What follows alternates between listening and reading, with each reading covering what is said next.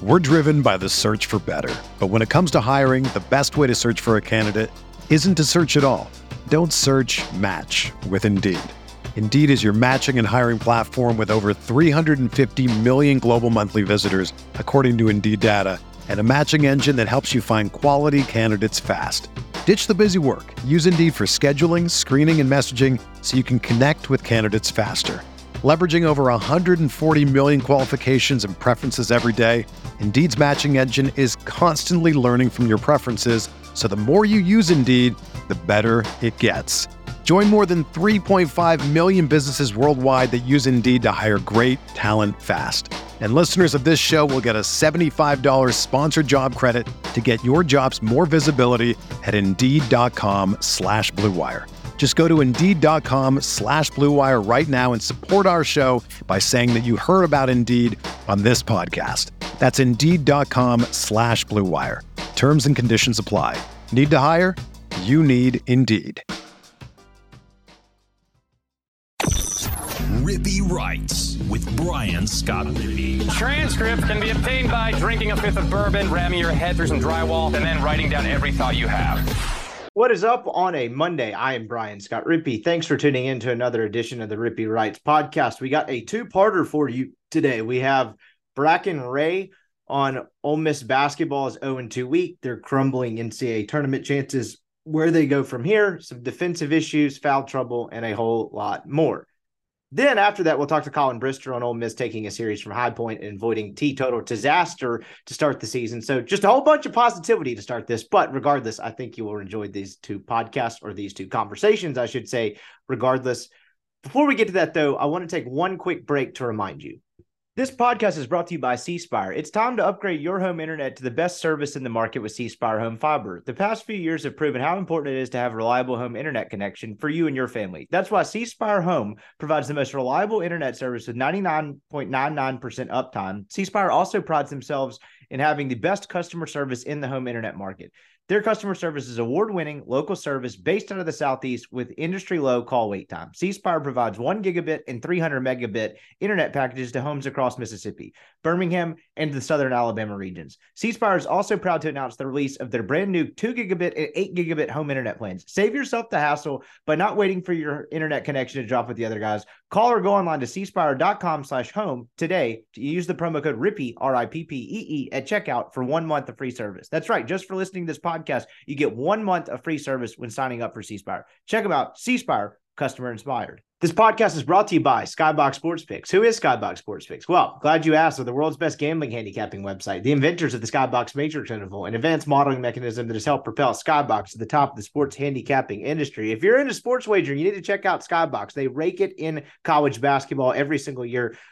March Madness is around the corner. Skybox clients know how much money they've made for them so far this year. Don't miss out on the fun as college basketball heats up into the postseason month. Check them out. Go online, find a picks package today that'll fit your price range. Use the promo code RIPPEE, RIPPEE. That'll get you 20% off any purchase. Check them out, skyboxsportspicks.com. All right, we will start off with Bracken Ray. All right, we now welcome on former Andy Kennedy staffer, Rippee Writes basketball correspondent Bracken Ray. Tough 0-2 week for the Rebels. They lose on the road at Mississippi State. And then for a game you were in attendance for yesterday, a blowout home loss to South Carolina in a game that really never felt that close after about 15 minutes in, and one that was very, very detrimental to their NCAA tournament chances. You were there. What'd you think?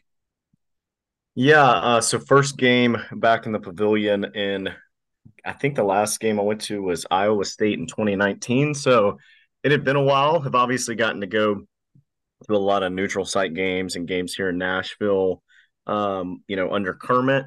But it was, first game back in the pavilion, and every time I walk in there, it's amazing how nice of a facility that is. I thought that it was a decent crowd, a decent atmosphere, but it's hard when your team's kind of playing slow and lethargic at times to really get the fan base involved. Looking at that game, and I think this is encompassing of really since we played in Columbia, South Carolina, 2 or 3 weeks ago. Yeah. I just have been super surprised by how lethargic this group has played the past 2 or 3 weeks. If you look at it, on the offensive end of the court, there's a talent issue, right? If you look offensively, your wings aren't able to beat guys one on one enough.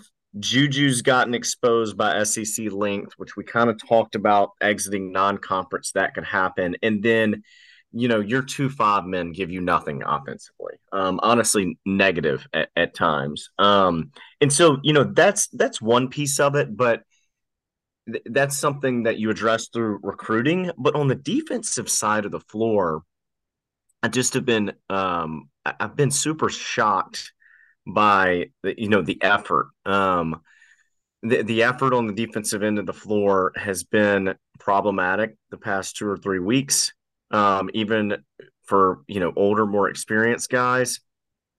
And one thing I texted you about is I kind of think that something that has hurt Ole Miss in a myriad of ways has been switching when Juju Murray is on the floor. So Ole Miss likes to switch everything: screens, down screens, ball screens, etc. And it's at times throughout conference play when they've done it, put Ole Miss in bad matchups, one-on-one matchups, but also it's killed Ole Miss defensively, or excuse me, it's killed them from a rebounding standpoint as well. So all that to say, hey, offensively, there's a talent issue, but defensively, there's one schematic thing that I don't love, but the overarching thing with how much there has been to play for the past 20 days or so has been the effort. Yeah, and what do you attribute that to? Because they don't play a lot of guys. Beard got asked a very interesting question. It was more offensive related, but he basically got asked if he thought he was getting the production from his bench that he thought he would when he constructed the team, and he gave a pretty blunt answer with no. They don't play a ton of guys. I mean, look, everybody's worn down this year. He went out of his way in his press conference yesterday to mention that Jamin Brakefield has been playing banged up with a wrist injury and a couple other things. What do you attribute that to other than fatigue? I mean, look, some teams just aren't wired in a way that's conducive to putting together a consistent effort. But for a team that's right there on the NCAA tournament bubble, playing important basketball games in February, this seems like a wild topic to be talking about, but we are doing it for a reason because it's true. Agreed. And I think you do make a good point. This group has looked tired at times. I was really hoping that Tuesday to Tuesday stretch where they had a week break was going to be enough to kind of recharge the batteries. But they look worn out, and because of how many dog fights they've had since game one of the season, with how many close non-conference games against kind of cupcakes, so to speak, they tightened that bench really quick, right? This wasn't a hey 10 or 11 person rotation for 6 weeks. I mean, they had to tighten that bench really quick, so these guys have a lot of minutes on their legs. But outside of that, and by no means I'm saying there's some, massive locker room problem, but without being involved in that program, it really is a little mind-boggling to me, the lack of effort that this group has had. The one thing is, we always kind of look at different stats, and Ole Miss gets out rebounded by 10 last night, story of the year. But the one that I think they are getting their ass kicked in without seeing it transactionally anywhere is 50-50 balls. Right. Ole Miss is just not winning any 50-50 balls. And again, experienced guys, you've got a ton to play for. You had so much momentum and energy, state game, Auburn game at home. I don't know. It's a little head scratching. It is very head scratching, and they put themselves in quite the predicament because of it. So as I mentioned, they've lost 5 of their last 6 now.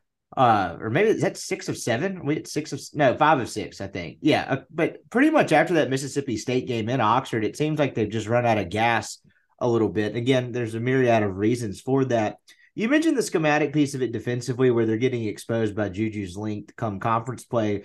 So he didn't play when they for a lot of the crunch time minutes when they played at South Carolina the first time. And I was texting back and forth with you about that, and I was wondering why. You mentioned it could have been a defensive matchup issue. Kind of sounded like that from the post game. For a team that doesn't rebound worth a damn anyway, if you're surprised they haven't just tried some sort of zone? Yeah, I mean, I think it's a good thought. One thing I was gonna, when you brought up Juju, like we ran a lot of 1-3-1, in 15, 16, and would hide Moody inside of the 1-3-1. And what that means is, hey, Moody was a bucket offensively, but there's only so much he could give you at his size defensively. And so we would try to kind of hide him in that 1-3-1. Beard's, not a huge zone guy, but in lineups where Juju is in, it has surprised me, yes, that they haven't tried to do things differently, to hide him a little bit so that he doesn't get exposed as much. And when you switch all down screens and ball screens, you are exposing as much as possible, right? You could have you could have a 7 foot tall big that Juju's switched on in the low post, and now it's a back to the basket matchup between 7 feet and 5'11" down there. So yeah, I agree. I will say though, yesterday in a lot of ways was just as frustrated offensively because there were so many times that the group dribbled without a purpose. And so, it's we'd call it counters back in the day. So like, hey, going in between your leg or crossover or behind your back, but not doing it with a purpose. Just, dribbling in place and not getting downhill enough. There was a lot of that yesterday, and I think I looked up with like 2 minutes left in the first half and they had scored 19 points.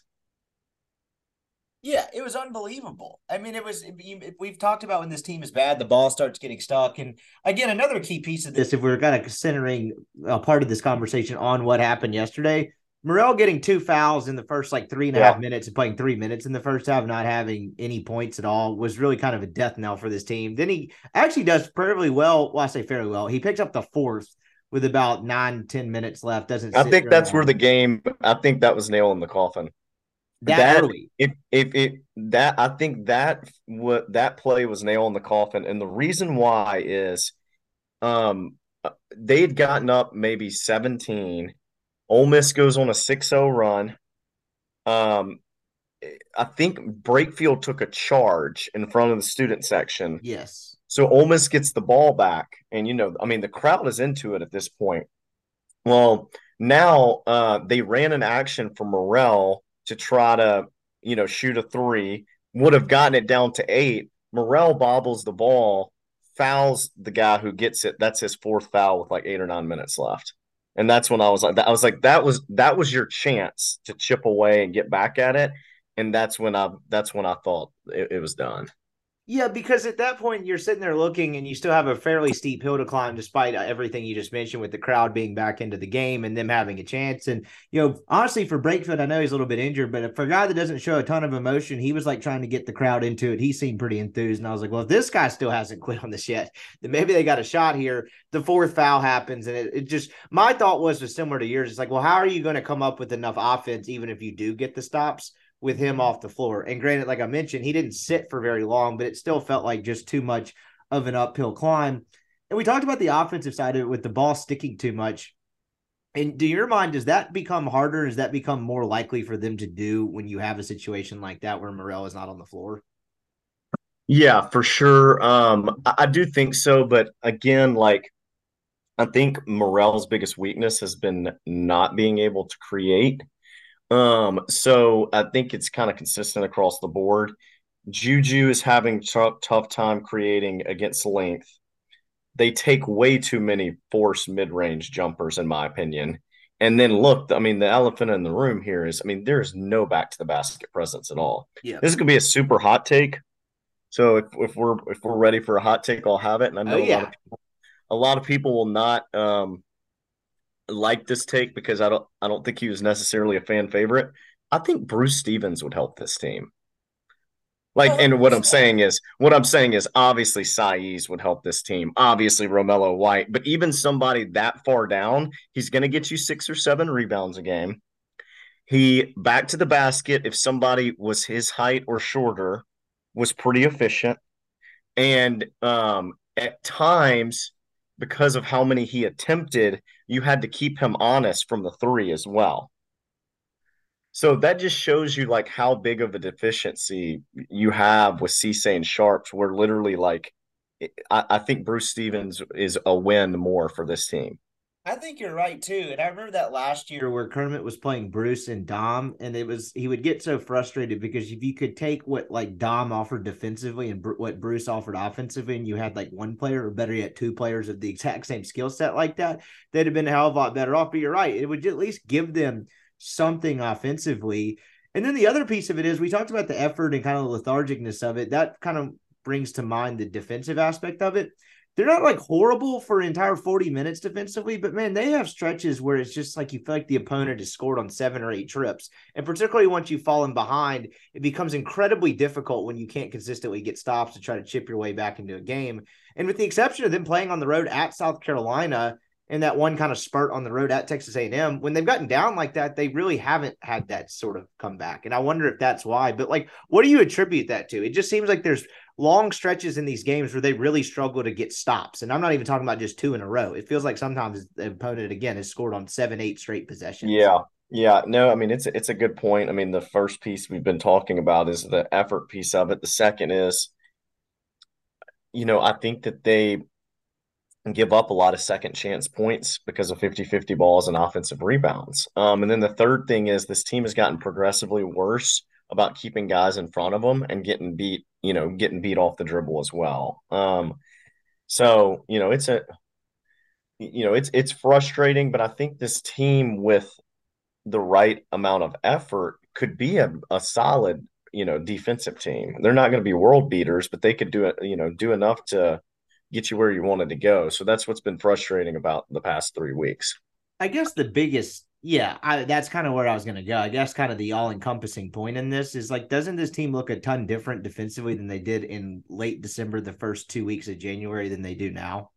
Yes, for sure. I mean, the other thing is, and we're seeing this play out, is just how weak that non-conference schedule is, though. So it's very hard to kind of compare.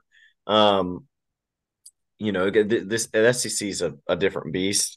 So it's very hard to kind of compare. It's the same thing as like, I mean, Juju Murray, mid from the start of the season to mid January looked like a second team All SEC player. Now you put SEC guys who have length and athleticism against him, and I mean, there's been a few games where he's been a non-factor. Yeah, he has. The road game at South Carolina, most notably among them. And then I wouldn't be one of our podcasts if I didn't bring up what mesmerize. I know mesmerize is not the right word. What confuses me about Brandon Murray and his inability to have any sort of consistent role in this team. There's been moments and there's flashes, but even when he's on the floor, you forget he's on the floor half the time. Just I don't know. I mean, I keep revisiting the same storyline, but where do you think he could be helping on this team that just hasn't happened? Well, here's the thing. I mean, this is we talked about this, the whole topic early in the season is, hey, this team is going to be competitive. What if Cisse gets eligible? What if Murray gets eligible? It seems like half a year ago, but that was not that long ago. And Cisse, Big 12 player of the year, defensive player of the year, second in the league in rebounding. You just have not seen any of that this year. He's been somewhat of a good threat, obviously, from a altering shots, blocking shot standpoint, but he's taken a step back. With Brandon Murray, I really thought there was a chance he could be the best two-way player on this team. From watching him play, he had, good seasons at both Georgetown and LSU.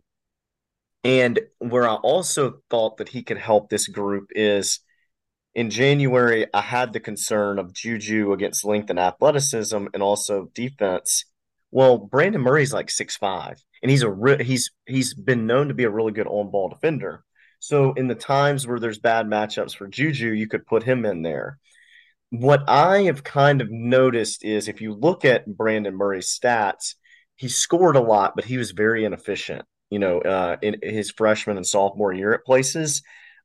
This is not an efficient offensive group right now, regardless. But I think when Beard was trying to get him into the rhythm of the offense at that time was efficient. They had very good spacing and shot selection.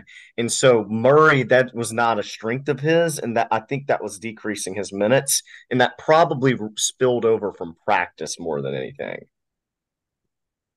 That makes sense. It's just I don't know. Some of the I figured this team was kind of going to get a say shot in the arm, but kind of maybe take it to a level that we didn't think they had in them once they got those two guys eligible. And it seems like it's kind of the same in the sense that they just maxed out what they already had. Obviously, I mean, if you took Cisse and Brendan Murray off the roster, would this team be where it is? No, but would it be like drastically different? I'm not really sure you can say that at this point, but kind of putting this big picture wise, obviously their NCAA tournament chances took a pretty massive dip with this loss on Saturday. I'm kind of at the point now where unless they do something crazy over the next couple of weeks, like it doesn't feel realistic anymore to talk about it. What are they sitting at? They got 4 games left and they're 6 and 8, 6 and 7. Do I have this right? 6 and 8. So 19 and 8, 6 and 8. And we talked about nine probably gets you to the SEC tournament with a chance at it. 10, you feel pretty good, maybe needing to do something in Nashville. Where do you kind of look at their NCAA tournament outlook now, and how do you view it? Well, yeah, I thought that South Carolina was a must win if you wanted to, protect yourself from having to make a Saturday to Sunday type run in Nashville. The double-edged sword is that Missouri's not very good. Georgia hangs with people, but they don't have a great record. You're more talented than those two teams. You beat A&M earlier this year and have them at home. So those are 3 games that you could win, but really and truly for the tournament talks to start again, I think you would have to go beat Bama. Right now, really, you would need to beat Bama and, 2 out of 3 in the other games. One of those losses can't be at Missouri. You can't lose to Missouri. All right, so that equation gets you to 9. You'd probably have to go win 2 in Nashville. So you get to 9. So 3 out of the next 4, you can't lose to Missouri. And 2 in Nashville, and it also have to be the right scenario of who the 2 are. I don't think this is a serious topic, honestly, right now. Sure. If you go beat Alabama, maybe it can be brought up, again. But their path and picture has, drastically decreased. Yeah, I think so as well. And then just to kind of like clean that up, the other path too, without beating Alabama, is winning the other 3 games, getting to Nashville and kind of seeing who the opponents are, which again is a big if. But like, I guess to put a bow on that piece of it, to have any sort of topic of discussion about what could happen in Nashville to get them somehow into the NCAA tournament picture, it has to get to 9 regardless. This has to be 3 of the next 4, just to even continue the discussion into the postseason. Yes, and one of your 3 has to be Missouri. Right. Because you can't lose to them. So yeah, to continue, to continue that discussion. Now we've seen this group play well. But right now they just look to me like an NIT host. Maybe I agree with you as well. A 3 or 4 seed. But what I'm interested to see is how is this group going to respond this week, because you've lost whatever you said. Is it 4 of 5 or 5 of 6? 5 of 6. 5 of 6. Your goal, the ultimate prize, doesn't exist as much as it used to. I don't know what's going to happen to Flanagan in this next game. That's another piece of it. I don't know what the league's going to do on that. So it's just a murky picture. And I kind of glossed over that whole piece of it too. And we talked about kind of lethargic effort, not smart plays, not high basketball IQ plays. That play happened. Couldn't really see it. Like the shot clock, actually, of all things, from where I sit, was actually blocking my view behind the other basket. And they wouldn't really show the replay in the stadium. So I very quickly got a video of it from a couple people that texted it to me. And that was basically just a punch with an elbow. I mean, if that kid from Alabama got suspended for coming down on the Florida kid when they were piled up on the floor this week, I would have to think he probably gets a suspension for that. I don't see how you could suspend one and not the other. I know it's not something that you compare two acts in a vacuum and like base one punishment off the other, but that seemed pretty blatant. Would you be surprised if he were not suspended? I think he will be suspended a game. That would be my guess. It was a very interesting, to your point, if you ever are at a home game and there's a review going on and they don't show it on the screen, it's probably bad. Probably not good for your team. What was very interesting to me, obviously very stupid of him to do, especially at 22, 23, being a fifth-year guy, with that being such a crucial game for, your tournament chances. What was very interesting to me is I immediately kind of drew my eyes towards the staff and what it looked like from my vantage point. So I was sitting right above the student section, to the left a little bit of the half court.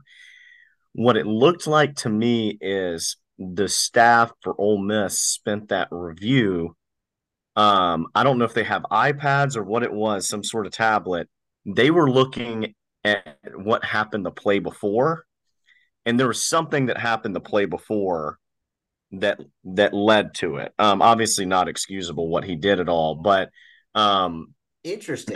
There was something that happened the play before, because if staff wise, if you're a head coach, you're the CEO. If you want to go get a technical, you can.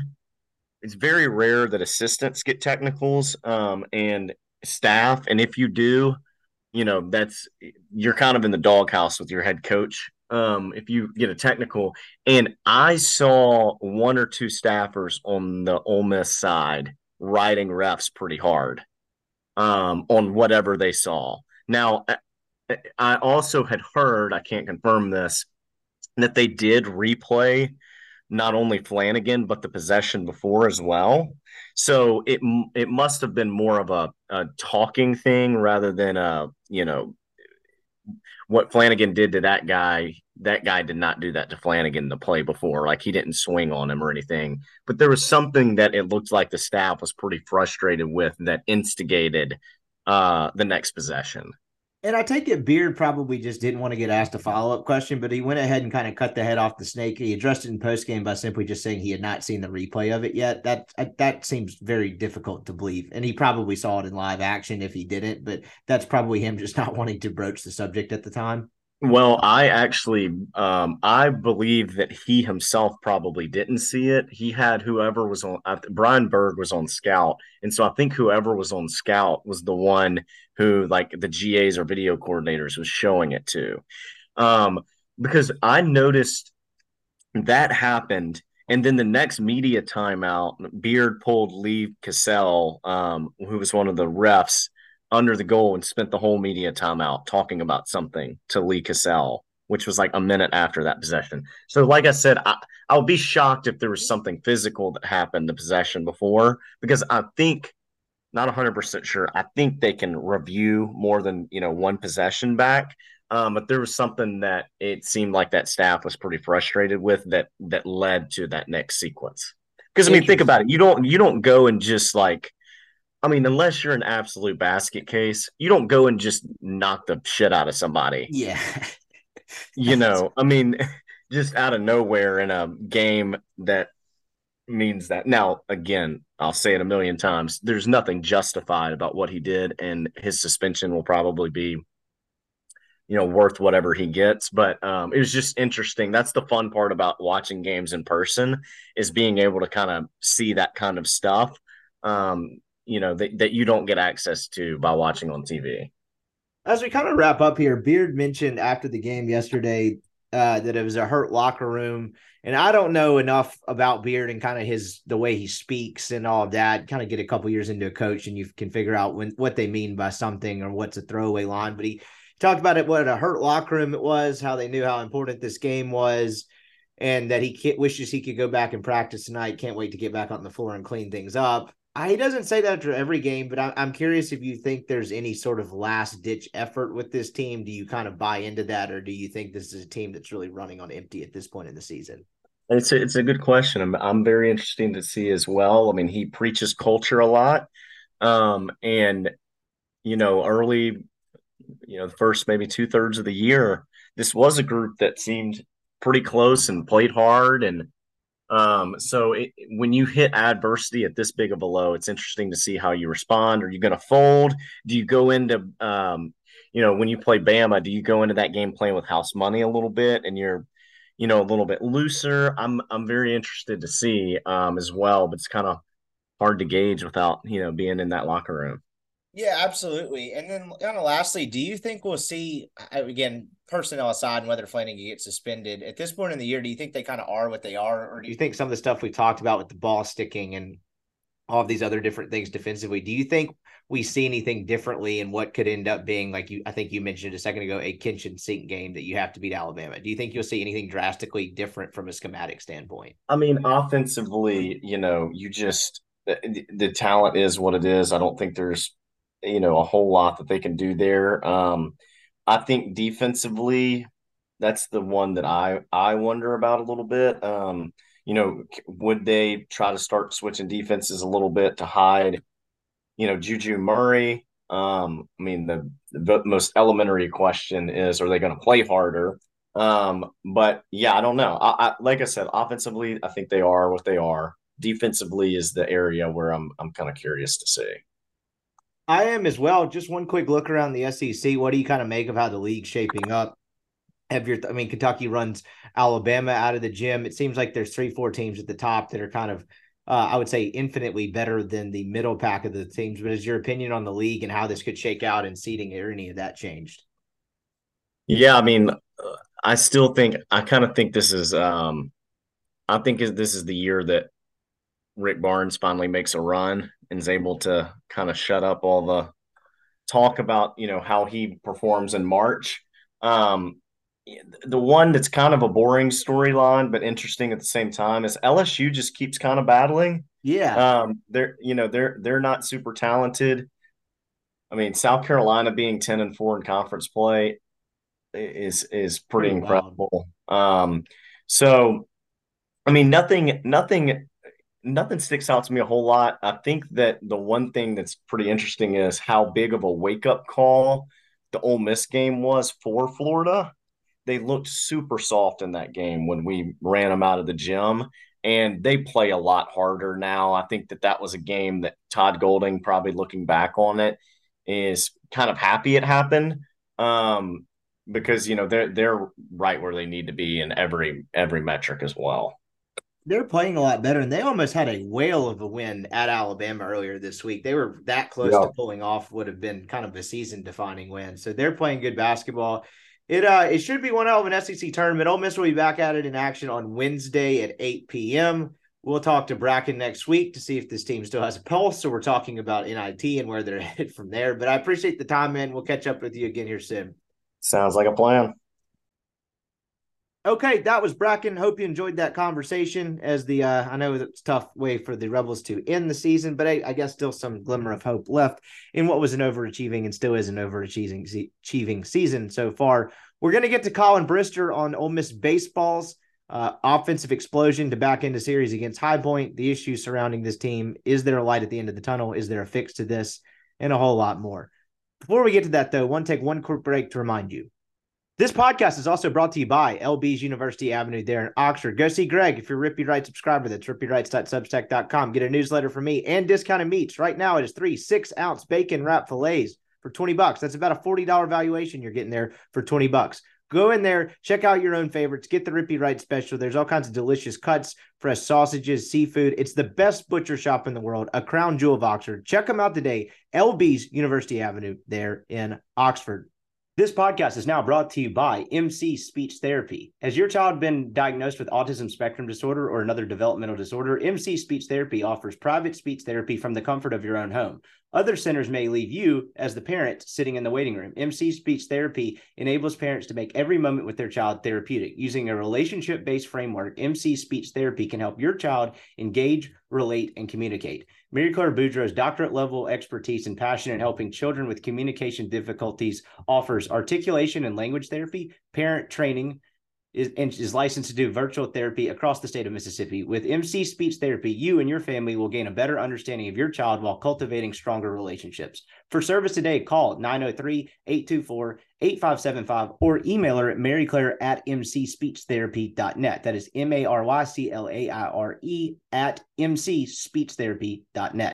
Okay, here's Collin. All right, we now welcome on Rippee Wright's baseball correspondent, Collin Brister. The Rebels, as we record this, I don't even know if the game's ended yet. We decided to start recording once it got to 22-2 or something. That we decided that was safe. It looks like they're going to take a series from Powerhouse High Point. This vaults them right back into the national seeding conversation. How important of a February series win is this?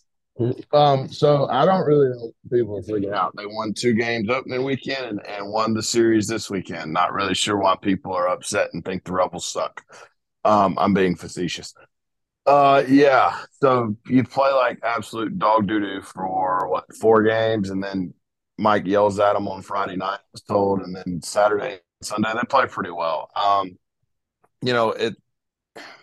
not necessarily sure this team's any good. But I do know if they had lost one more game after Friday night, this season, and as crazy as it sounds, would have been in peril. And now you still have somewhat of an opportunity to go out and show that you don't stink versus, if you had lost this weekend series, I think the overwhelming majority of people would have just, accepted that you probably stink. Yes, the pitchforks were at the door as early as they've probably ever been at, and with decent reason. We were joking about the games against Hawaii not being on TV. Well, hell, that ended up being like a decent thing. At least you couldn't see. Thank God. Yeah, at least you couldn't see how bad it was. And then you come back with like the all-time lethargic midweek performance against Arkansas State, where just you couldn't get anything going offensively. Arkansas State jumps out to an early lead. They're making errors again, and it's like, oh boy. And then you followed it up again with the loss against High Point on Friday, to where, if Saturday had not gone well and had not gone well from the jump, I really do think you're looking at the outlook of this season drastically different. That's probably not fair, but you're probably seeing a bunch of people just say, okay, this team's bad. Like, I guess wake me up in June or hell, February 25. I don't really know, but this felt like it would have been a complete catastrophe. And if nothing else, they avoided that by destroying them the final 2 games. We're driven by the search for better. But when it comes to hiring, the best way to search for a candidate isn't to search at all. Don't search, match with Indeed. Indeed is your matching and hiring platform with over 350 million global monthly visitors, according to Indeed data, and a matching engine that helps you find quality candidates fast. Ditch the busy work. Use Indeed for scheduling, screening, and messaging so you can connect with candidates faster. Leveraging over 140 million qualifications and preferences every day, Indeed's matching engine is constantly learning from your preferences, so the more you use Indeed, the better it gets. Join more than 3.5 million businesses worldwide that use Indeed to hire great talent fast. And listeners of this show will get a $75 sponsored job credit to get your jobs more visibility at Indeed.com/Blue Wire. Just go to Indeed.com/Blue Wire right now and support our show by saying that you heard about Indeed on this podcast. That's Indeed.com/Blue Wire. Terms and conditions apply. Need to hire? You need Indeed. Yeah, and High Point stinks. So, it's not a whole lot to brag about. I believe they have Iowa next weekend. Is that correct? Yes, that is correct. Yeah, Iowa does not stink. So, we're going to find out next weekend what you're about. They get a lot of questions they got to answer. Some of the answers I'm not sure are found within the current roster. Yeah, it was, look, we can sit here and lie to everybody and say, oh, the last 2 games really important. No, they just played really bad pitching. So, we'll see. And to be fair, did what competent teams are supposed to do against it. Yes. They mashed it. The issue is they played not great pitching from Hawaii last weekend on the back end of the series and just were not very good. So, look, I think I think the way I would describe Ole Miss's current outlook is, I don't know, versus if they had lost this weekend series, I'd have had a pretty clear outlook for the Ole Miss Rebels. They just stink. So, like I said, they still have time now to prove that you don't stink, but you would not have been afforded that opportunity had you lost a series to something called High Point. Yeah, I think that's exactly how I feel about it. I mean, I think you summed that up as good or as anyone could. It's just like, okay, you still reserve the right to say, yeah, I don't know, like could this team put it together and end up being okay? I guess I don't really have a ton of faith in that at this moment, but at least the possibility is still there. As opposed to, man, you lose 2 or 3 at High Point, coming off a loss to Arkansas State, and damn near losing 3 out of 4 against Hawaii. It's like I don't know who this team would be. There were points at Friday I was kind of going through looking at the worst SEC records of all time and wondering how they could get there. I was at that point because I mean I had a couple people ask me basically mentioned something about the podcast on Sunday. This is amidst the 7-3 loss on Friday. And I was like, I mean, could we get some entertainment value out of it by us just spending the year tracking the worst SEC teams in various categories and records and their path to doing that? Could you take like the 0-16 Lions? I didn't really know. Again, seeing them hit a bunch of home runs out of the ballpark on Saturday and Sunday against bad pitching, at least kind of was like, okay, it all might not be completely lost. I might have to table that idea for another month. But yeah, that's kind of where I'm at as well. And then like a weird I would say pre-series storyline with the whole Luke Hill thing. I got to be honest. I don't take a ton of interest in storylines like this. I also don't really understand the nuances of the internet at times and didn't really get what had happened other than the fact that some screenshots of him saying he wished he was at LSU and his NIL payments weren't being made on time. I know that happened. I know he claimed he got hacked. I am confused on the whole where was this posted and what would him being hacked have to do with the messages being fake or real? The whole thing confused the hell to me. Do you have any understanding of this at all? Buddy. So let me tell you my week. So Monday, Tuesday, and Thursday, I coached softball games. Friday, I coached a basketball game. And Saturday, I coached a baseball game. So I woke up on Saturday morning and someone had sent me a tweet and said something along the lines of, Hill's still playing. Does this kind of, spell disaster for the Rebels? And I had to be like, what did Luke Hill do?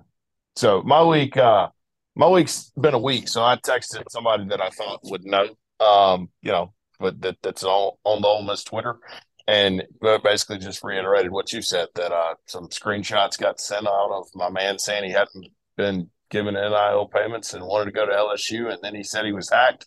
And I don't really know. I'm 30 now. I don't really care what these kids say on social media anymore. I just would like them to, play well for the Rebels, and, they can put whatever they like on social media. Yeah, I'm in the same camp. I mean, obviously, if it is true, and I have no insight as to whether it is or not a great look. Not sure how I would feel if I was a member of the clubhouse and see another teammate of mine saying that. Maybe they believe him. Maybe it is fake. Again, I am not drawing any sort of conclusion. I feel dumb talking about this. But I guess the part that confused me is if you'd have put me on, I still use GroupMe. If you'd put that on the tip, but I've been like, I recognize that. I don't know what the hell this was on. I don't know what the app was. I'd never heard of any of this. Maybe I'm just old, but that's the part that threw me off. Was it like Discord or something? It could be, but why are kids on Discord these days? What am I missing on that app? I know kids use it for like gaming and stuff. I say kids, like, oof, God, I feel old now. Okay, that could be it.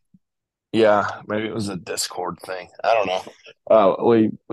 We sound old at this point. Yeah. So anyway, that was what it was. Kind of added to a weird start to the weekend. It did seem like a smattering of boos from the student section. It wasn't really like a stadium-wide thing. I don't think you could hear it. I got a couple of texts about it. I was sitting with my parents behind home plate. I could not hear it, for one. So again, whatever, but I did have a couple people text me. You could kind of pick up on that. Not great, but hey, he hit a home run on Saturday.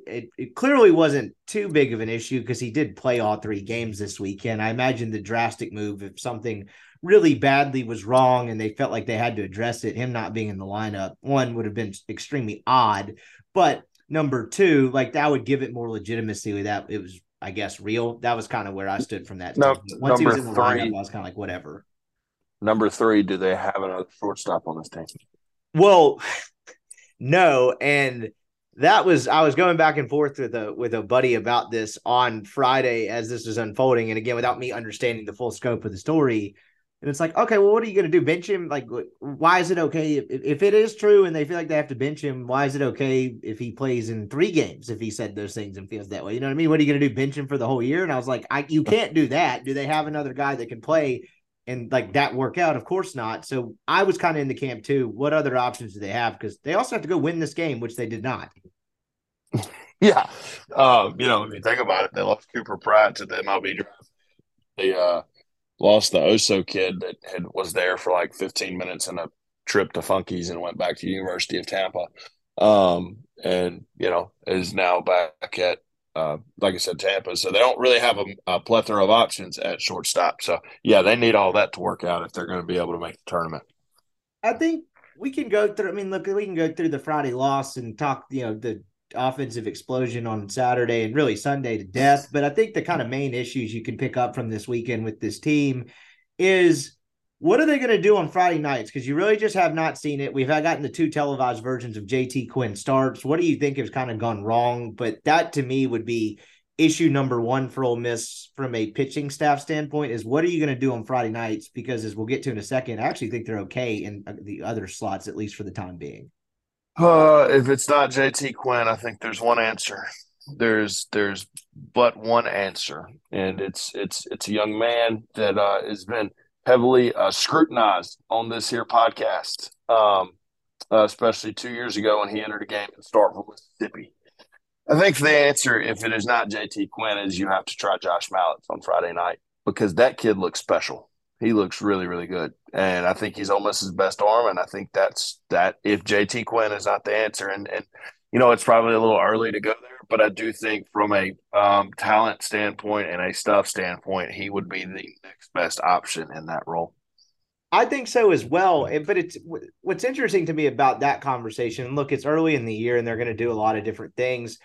But one thing I was mildly surprised by when they put out the pitching rotation this weekend, I just assumed last week when they played 4 games that Gunnar Dennis was probably the 4th guy and they just stuck him in the first of the doubleheader on Saturday, but they stuck with him. He was the Saturday guy. They put Saunier up, could have left him on Sunday, but had Riley Maddox come in actually in relief when that game got squirrely on Friday. He actually threw 3 scoreless innings of relief before I think he got tagged for another run before he exited the game. But I was surprised that he was not left in the starting role as opposed to a Gunnar Dennis. I don't know what that necessarily means, but I guess as it relates to Mallett's, if you thought that was probably going to be the case, would you go toward trying it soon? Because they already gave Maddox a start and then decided not to do that the next weekend. Like, do you see this as a move that's coming soon?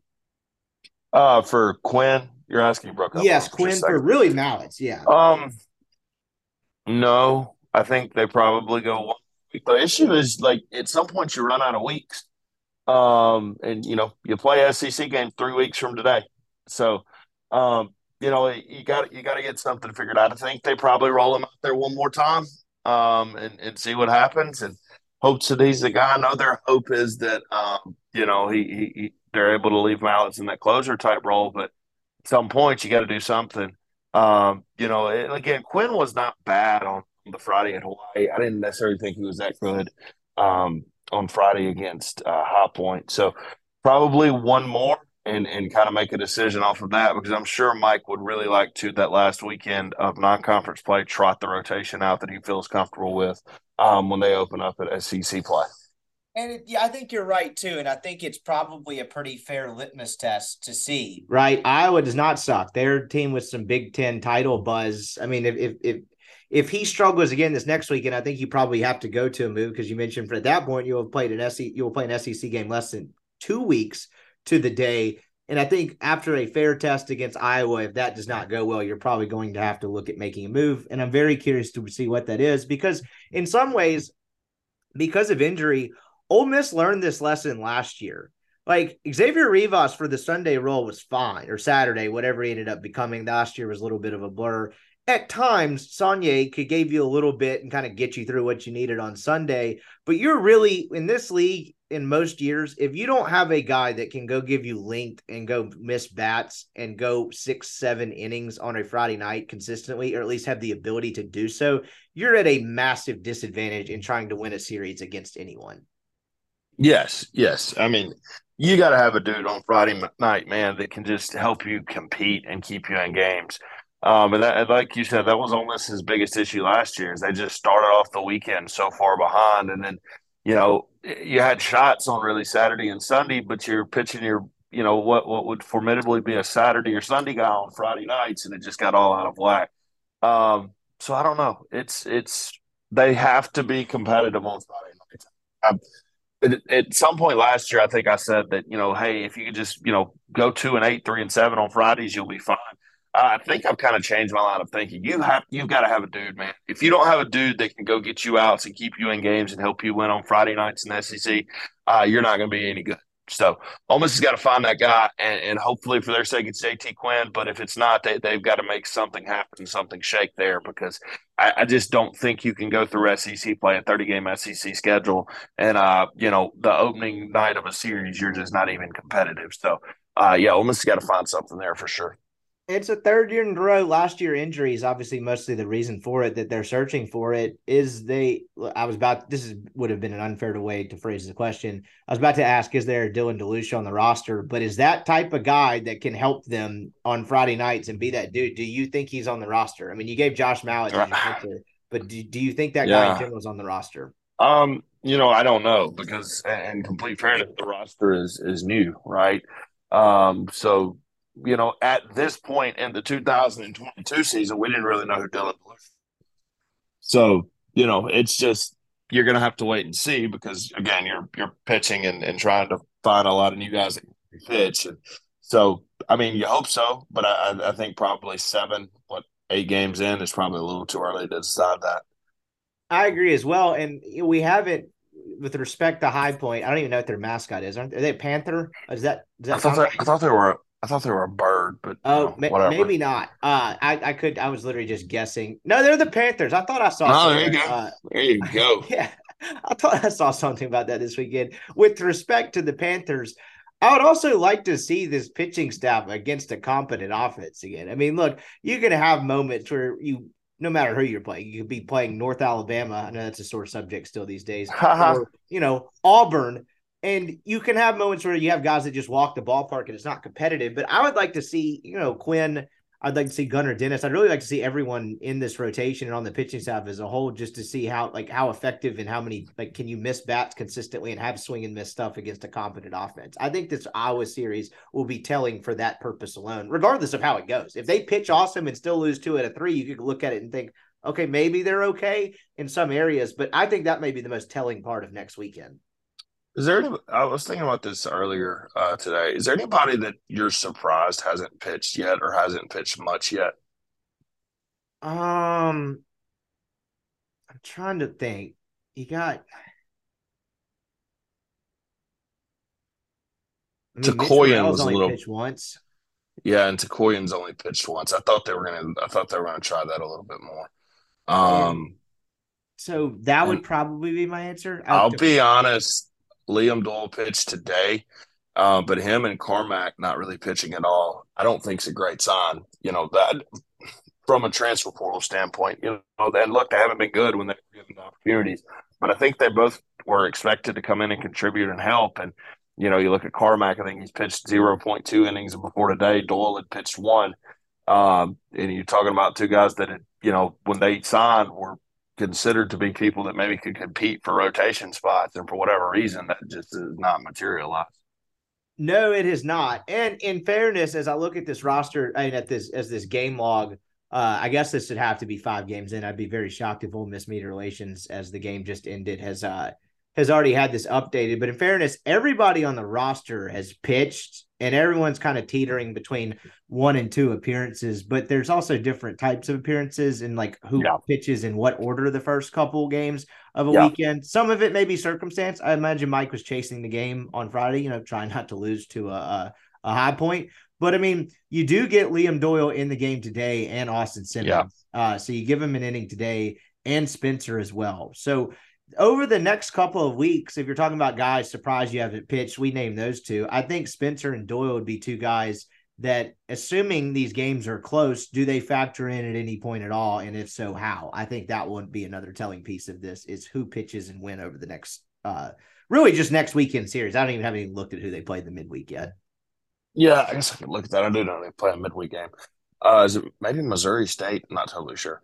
But yeah, I think look, this weekend is going to be as close to an SEC weekend as you get with Iowa coming to town. So I think they're going to have to treat it from a pitching standpoint, kind of like that, and you'll see what guys pitch in what roles.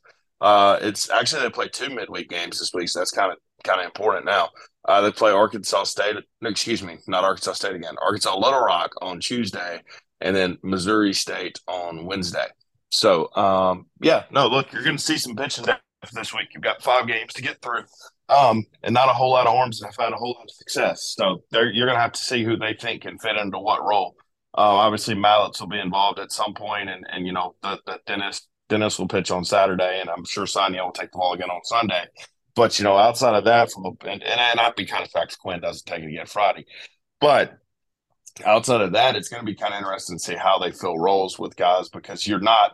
I guess my point is you don't have a whole lot of data this year to back it up with roles with respect to what roles guys are in. You're just going to have to kind of see what they think about certain guys and their progression so far. Yeah, absolutely. And I don't know. Is there someone that has stuck out to you that you hope gets more action? Is there anything stuff wise? There hasn't been a ton of people that have jumped off the page from. I'm trying to think of an example. Spencer remember when what'd you say? I like the Spencer kid that closed the first game in Hawaii. I think that's probably the closest one to it as well. And then Spencer was the guy in relief against Hawaii. That moment where do you remember 21 where Brandon Johnson came in again in the game against Texas and was holy, that guy threw 94. Where's he been? Who is he? And then we didn't really see him much till the end of that year, but that's not really being the point. There hasn't been anyone to me, and again, I've been in and out. Hawaii series didn't get to watch the last 3 games. Nobody did. Was in and out in the midweek, and then I was at the game late Friday because I did have a day job I had to go to. I've not been completely locked in at this point yet, but I haven't noticed anyone that stuck out to where it's whoa, who the hell is this dude? Where's this been? You know, obviously I wasn't able to watch him. I believe Mendez came in after Dennis last Saturday when they played Hawaii in game 1. And he looked terrific. And was pretty successful. So I'm not sure when did he pitch this weekend, or I assumed he did. Did he pitch Friday? He was on. No, he did not pitch this weekend. Wow. That's something. Maybe, that is something. I don't know. Now, granted, after he goes Quinn, Maddox to Collin on Friday in Calhoun. It didn't feel. I know it was only a 4-run game. It didn't really feel like they were in the game. I think at one point it was 7-1 before they added 2 in the bottom of the 7th. Maybe they're waving the right flag with the whole Calhoun to Collin. Not disrespect to either one of those two. And then they went straight from Dennis to Mallets because Dennis did get you almost through 5 innings. And the game got called after 7 innings, each of the last 2 days. So that could be a piece of this as well. Sure, yeah. That's completely fair, and I hadn't thought about that. You're missing 4 innings of baseball this weekend. So yeah, no, it's going to be interesting because I don't feel like they're going to roll out. You know, I know weird things happen, but you're going to go through 5 games this weekend. This is the week where I think we start to see maybe some roles get figured out as far as who they trust out of the bullpen in big leverage spots. And I think it is. We haven't seen a ton of Mason Nichols, I keep saying a ton through 2 weekends. Mitch Morrell, those are guys that when this all gets sorted out, I will have roles on this team. I think the bullpen is going to be deeper than maybe it looks right now. They're just trying, and ideally through wins, trying to figure out what they have in some of these guys. Whereas I think that performance from Nichols on Friday against Hawaii was very reinforcing. I think we were both on the train. Hey, this kid doesn't suck. It just, whatever happened last year kind of happened, but you've seen him get outs on a huge stage. Same with Morrell, imperfect pitcher, but definitely a guy you think you can go to on an SEC weekend. I think some of this will gain clarity when those guys settle into their roles while they are simultaneously figuring out all these other dudes we mentioned where we don't really know what they are yet. Yeah, no, and you asked about guys that I wanted to see pitch more. That obviously didn't include some of the guys that have been around. I know what Mason Nichols can do. He was really good the Friday night against Hawaii. So, you just kind of hope that continues. I can present a Pollyanna world where this team's okay. I'll be honest, pitching wise, it's not been great. I was a little bit more worried about the offense, and I'm still a little bit worried about the offense because I know I saw the guys high point throughout there today. Not very good. not comparable to what you're going to see over the next few weeks with Iowa and SEC play. So this offense has got to perform, man. The offense is the way this team makes the tournament if they want to make a run. They've been somewhat okay, I thought, pitching wise. Not great, not terrible, but I didn't expect this pitching staff to be anything but just sort of okay. It's on the onus is on the offense to me. I just they've got to perform better, and they did the last two games. Yes, they did the last two games. What, as we covered earlier, there, what can you make of that? I guess if you want to have some sort of takeaway from this weekend, I don't care if you're throwing off against me and you. Jackson Ross 4 home runs, that was good. That is good. A couple of them did not. I'm not sure if they've landed yet. He looks like he definitely has. I think they have first base figured out. Maybe they move him somewhere else if you have other roster shufflings. But like he seems like he's going to be a mainstay. And there were at least kind of flashes of that this weekend where it's like this guy could be a pretty key cog in the middle of this lineup. He has real power. Seems like he hits to all fields. I was very impressed with his weekend. Yeah. And then, Furness has the big weekend as well. I think Ross is a player, man. Look, they've just got to figure it out offensively. And again, they did the last two games, but I need to see it against better arms than what Half Point put out there on Saturday and Sunday. So we'll see. We'll see going forward. I think that, like I keep saying this, they got a big test this week. You're going to see pretty good arms. I think Missouri State has always been able to pitch, and then outside of one game in the Stillwater Regional, but and then Iowa's got to think like a first round prospect. So you're going to see dudes this weekend, and I think this weekend from an offensive perspective for sure will be able to tell us a good bit. I think so as well. One thing that I noted, just a small thing from after the first game, Luke Hill is struggling. He doesn't have the home run Saturday. They're going to need him to be pretty damn good at the plate. Because as we mentioned earlier, I'm not sure what other options they have at shortstop. But after the first game, they did move him down in the order, and Groff became the leadoff hitter. And I think Hill was either in the 6 or 7 slot than each of the next 2 days. I don't know if there's any significance to that too, but it seemed to look better with Groff at the leadoff spot with Fisher behind him. And everything after that seemed to just make a little more sense. And honestly seemed, with the way Ross was hitting in the cleanup hole, a hell of a lot more formidable. Yeah, no, that makes a ton of sense, actually. So look, Ross is going to be the dude at short. There's no doubt about it. If he's not the dude at short, they're going to have problems. So just got to kind of, bear with it and hope the kid starts to perform, because there's not a whole hell of a lot of other answers there. And stay out of the group chats.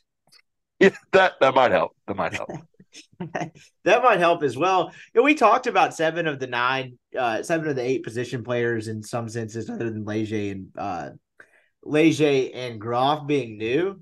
They didn't really change a ton lineup wise this week, and I don't know if you noticed. I mean, it was Fisher at third. It was you had Leger in left. You had Groff in center. They moved Furness around. I think you got a Kramer starting left field, but there wasn't a whole lot of movement around this weekend, other than I think on the Saturday game you had. Did we get Leger at second base on Saturday? Did I write this down incorrectly? No, I think that's correct. Okay, so you had that, but other than that, like, you kind of knew what you were going to get at first base. Clearly, Fisher's not moving from third. You get Hill in all 3 games at shortstop. I thought we might see a little more movement around and playing more guys, but we didn't, and I don't know if that's a good or a bad thing, but with the amount of new pieces they had, that was a bit surprising to me. Yeah, no, it's certainly look, there's a lot of dudes that they've got to get ready that they hope can. I think it's kind of funny that there was no talk about Will Furness coming into the year, and then he has this weekend, and I feel like he'll probably be in the lineup over the next few games. And there was a ton of talk about Udermark coming into the year, and he's not the star that I'm sure he's wanted yet. So it's just look, they gotta find the right combo, and it's impossible to know what guys do unless you play them, right? So just kind of got to bear with it and continue to play the guys. Wow, I'm looking at stats right now. Leger has been awesome. They've got 5 dudes that are killing the ball.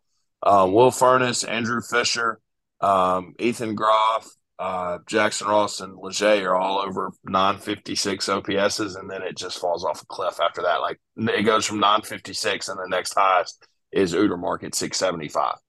They've got one they've got three dudes hitting above 250 right now.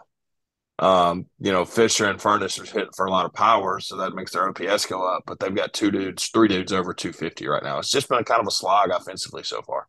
Yeah, and they had two crucial errors in the game in the loss on Friday. Braden Randall makes an error that really they could have gotten out of the inning early. Does it really make a huge difference with the way they performed offensively? I'm not totally sure. But after that, you saw Burford and you saw Leger, as I mentioned in game 2, get a shot at second base. Just overall defensively, do you think this team will end up being as bad as it showed at times in the last 2 games, or really 3 games in July? No, because it was horrendous, but I don't think it's going to be good. Um, I mean, Groff's really good in center. I feel like you're going to be okay in that field because of that. But no, I don't. I don't think this is going to be a good defense. I don't think it's going to be horrendous like the last few games. I think that was more to do with focus and effort and those types of things versus ability. But I don't think they're going to be overly special defensively. If I'm honest, I think Smithwick's going to be really good. Um, and then up the middle is kind of you're not set at second base, and Luke Hill's good. He's fine at second, or excuse me, at short. But no, if from a totality standpoint, I don't think this is going to be an elite or even really great defense. I think it could be average to maybe a little above. Yeah, I think it's got to be average for them to really have a chance of being in the mix for an NCAA tournament berth. And if it's not, that could be really, I mean, that's a massive margin, or could end up being a massive margin between 12 and 18 and 14 and 16 and being in the mix. Sure. I mean, we saw that play out at different times last year where you can't get off the field and the costly error comes in, and it just compounds everything. Last thing, one of the things after the loss on Friday that I thought was interesting that Mike had mentioned before a little beginning to why, like, losing their composure, and I've never seen a team kind of come unglued like that. And we had a chance to have a good weekend, and we didn't do it. I can't remember if it was Ross or Fisher that Chase had a quote in his story after Friday talking about being anxious and wanting. There are a lot of nerves, and here it is. There are a lot of nerves and unsettled. We are anxious to be out there in front of all these fans and playing for this awesome university. We know how successful this team has been, and we're trying to get back there. And he started that quote that I missed. If we can simplify the game. But I've heard the word anxiety and anxious a lot, and that certainly looks like the team has been pressing at times. Chase and I had this conversation a little bit. Maybe we did too last week. Why do you think that is? Like, what? You're 5 games into a 55-game season. You haven't played an opponent really worth their salt yet. What would make you so anxious and so pressing this early into the year? It's not like there were massive expectations other than to not be awful.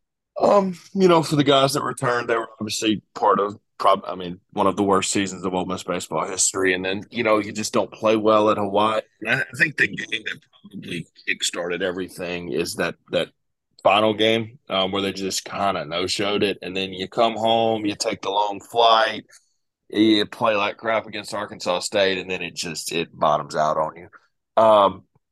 From a pressing standpoint, it's not so much like the expectations or whatnot, but man, when things don't happen for you in baseball and whatnot, it's just easy to kind of say, like, God hates me and nothing's going to happen, right? And you kind of got to battle that adversity. And you're talking about some new kids, right? Think about it. You're talking about some kids that have either come in from high school where they were the best dudes on the field, or they've come in from smaller colleges, right? Like a Trayson Hughes, or to a smaller degree a Jackson Ross, or they've always had success, and you come here and you get punched in the face, and you've got to be able to handle that.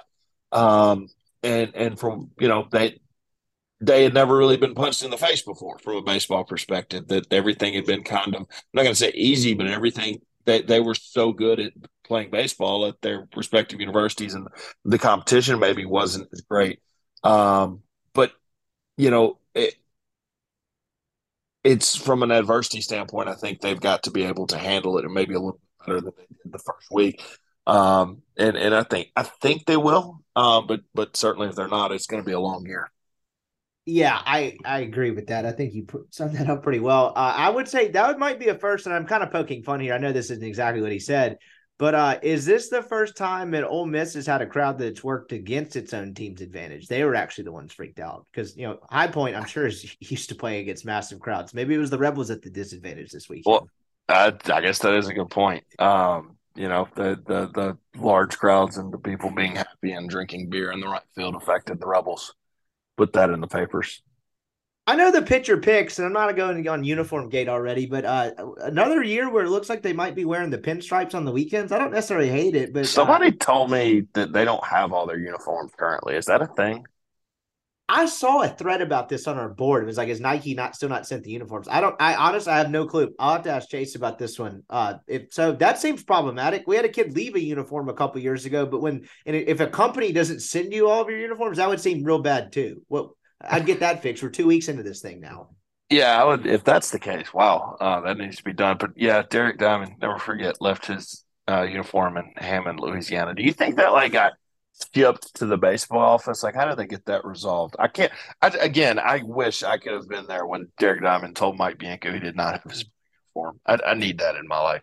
Well, if I remember correctly, they were going from Hammond to Auburn Yes, for a series that maybe I want to say started on Thursday. It doesn't really matter, yes, but I think it wasn't the way we found out. Was it not the fact that he was wearing a jersey with no name on the back, that it was a different yes, number, and then the broadcast tells you? So I guess that's how that happened. But if he only left yeah. that color jersey and they wore a different one the rest of the weekend, he was probably fine then, I guess.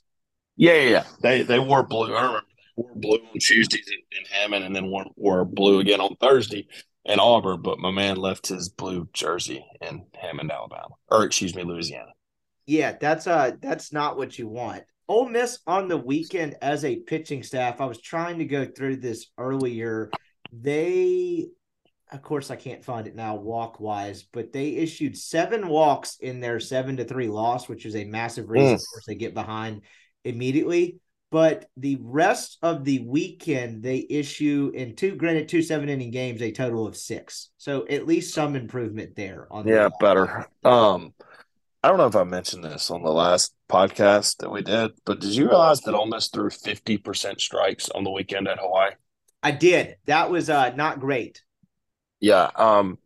I've coached high school pitchers the last 2 years. We're consistently around about 56 to 58, upwards to 60 with some guys. That's really bad. Like, holy. And I get the strike zones are different now than they were 2 years ago, but man, I don't know how a college program throws 50% strikes on a weekend. So, and you know what's unfortunate is that I firmly believe that those guys threw strikes in practice in an inter squad. So, for whatever reason, it's kind of concerning to go out on that first weekend and aren't able to throw strikes. So, you're happy to see that there was somewhat of an improvement this week, especially after Friday. Well, that might be the most poignant statistic to underscore what we just talked about. The 50% strike percentage from that first weekend is so low and so abhorrent. Like, again, even if this pitching staff doesn't turn out to be good, and these guys aren't good, and these teams aren't good, they aren't that bad. They're not 50% strike bad. And I think Mike mentioned that. Like, there's just this sheer, when he was talking about coming unglued and losing your composure after Hawaii, he mentioned just like the inability to throw the ball into the strike zone was just kind of mind blowing to him. And I think that's probably as good an example of any where, yeah, this looked bad. Yes, this could end up being bad, but that's got to be something more than this team just isn't a good pitching staff. That has to be nerves or whatever the hell it is. Because I mean, you just mentioned your high school guys are 8 percentage points higher on a consistent basis. That doesn't seem to add up. Yeah. So, yeah, they've got to be better in the strike zone. You know what they could do is, and do you know how like funny it is from? And this is like a quick aside from me having to like make pitching decisions and like try to play matchups to like now I coach softball and I have 2 girls that are really good, and I'm like I don't know, keep throwing. That would be nice if you're in baseball, you could just look at them and be like I don't know, figure it out, keep going. Well, you don't have to worry about the arm thing, right? Yeah. Well, I mean, somewhat. Like, yeah, they throw 7 innings on a Monday night. They're going to be tired on Tuesday, but it's not going to hurt them health wise to go throw again. They're just tired, if that makes sense. Yeah, absolutely. So it's not like I got to get this girl out of the game because she's at X pitches in the 4th inning. Yeah, yeah. It's not really factoring into your thinking. No, but it would probably have been nice for the Ole Miss Rebels if they could have just kept throwing the same 3 and 4 guys over last year. That would have helped. Yes. And one note that I omitted earlier that I had written down when we were talking about the pitching staff, just real quick, that I wanted to clean up the Wes Mendez piece of it. So he throws 2 innings against Arkansas State, struck out 2, walked 2, allowed 2 runs on 3 hits. And I don't remember at what point in that game that came in, but that could be the reason why. I don't think that would cement that they're out on Wes Mendez as good as he looked in that opener, or excuse me, in that Saturday game against Hawaii. But that might be why other guys got an opportunity this weekend. And then to close the book on that, again, they were missing 4 innings. They run ruled the 2 teams the last couple of years in the last 2 games, and then we're chasing the game the first time. So anyway, just wanted to clean that one up real quick. Outside of that, I don't really have a ton else for this weekend. It was High Point, and they did not lose 2 out of 3. So congrats, I guess. We can kind of keep this going. They need to win. I will say this: they need to win 4 out of 5 this week. They need to win that Iowa series, and they need to win both those midweek games. They need to be 8-5 when they roll into next Monday. Because look, I mean, in all seriousness, we're talking about you don't want to lose more than 6 or 7 non-conference games, and you're at 4 already. You don't really need to drop more than 1 this week, and you're going to have to perform during the midweek once you get into SEC play if we're talking about making a regional. Oh, 100%. This has to be a 5-1 week, and one of the losses can't come in the midweek. This has to be a 5-1 week with 1 loss coming against Iowa. I mean, there's for a team, the last few teams we covered, the expectations have been so postseason oriented. In a weird way, like what happens in February hasn't mattered a ton because the caliber of those teams was thought to be so high that it's like, all right, what's actually going to happen in SEC play and where's this team going to go from there? But for a team like this, where they put themselves behind the 8 ball with a couple of lethargic performances, no overly high expectations to start with, this is as important of a 3rd week in February that I can remember in quite some time. Yeah, I mean, it's your one big RPI opponent that can, really help or hurt.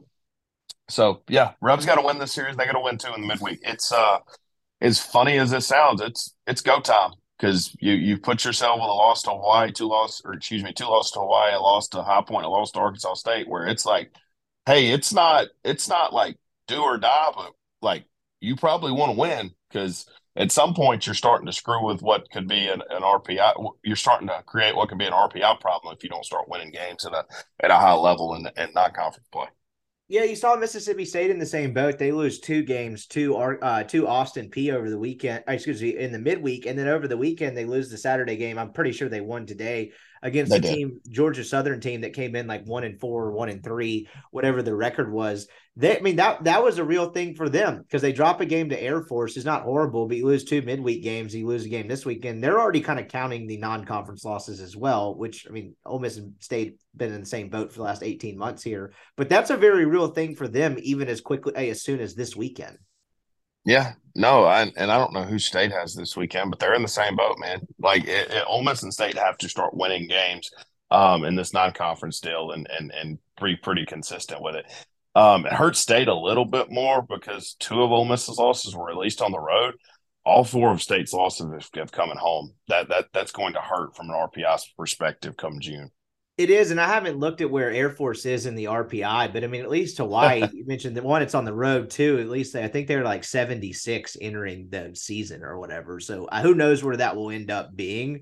But like, yeah, you mentioned the home piece of it.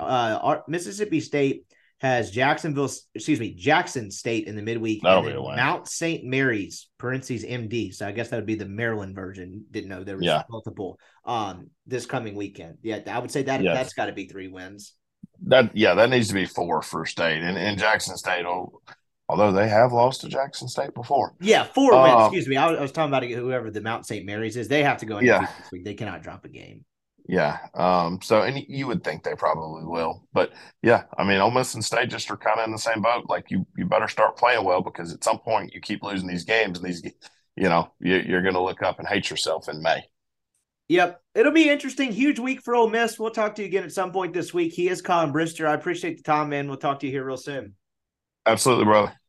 That's going to do it for our show today. Thanks for listening to this podcast. As always, got a couple more guests for you lined up this week. Definitely some basketball and baseball related content too, as it is, again, that time of year where you got both going on. Thanks for listening to this podcast. As always, we'll talk to you here in just a couple of days.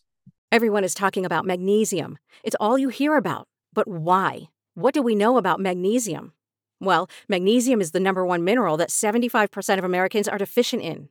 If you are a woman over 35, magnesium will help you rediscover balance, energy, and vitality. Magnesium supports more than 300 enzymatic reactions in your body, including those involved in hormonal balance. From functional medicine doctors to mental well-being and female hormone experts, we all know that magnesium is the one mineral to improve all aspects of well-being and health. But which one?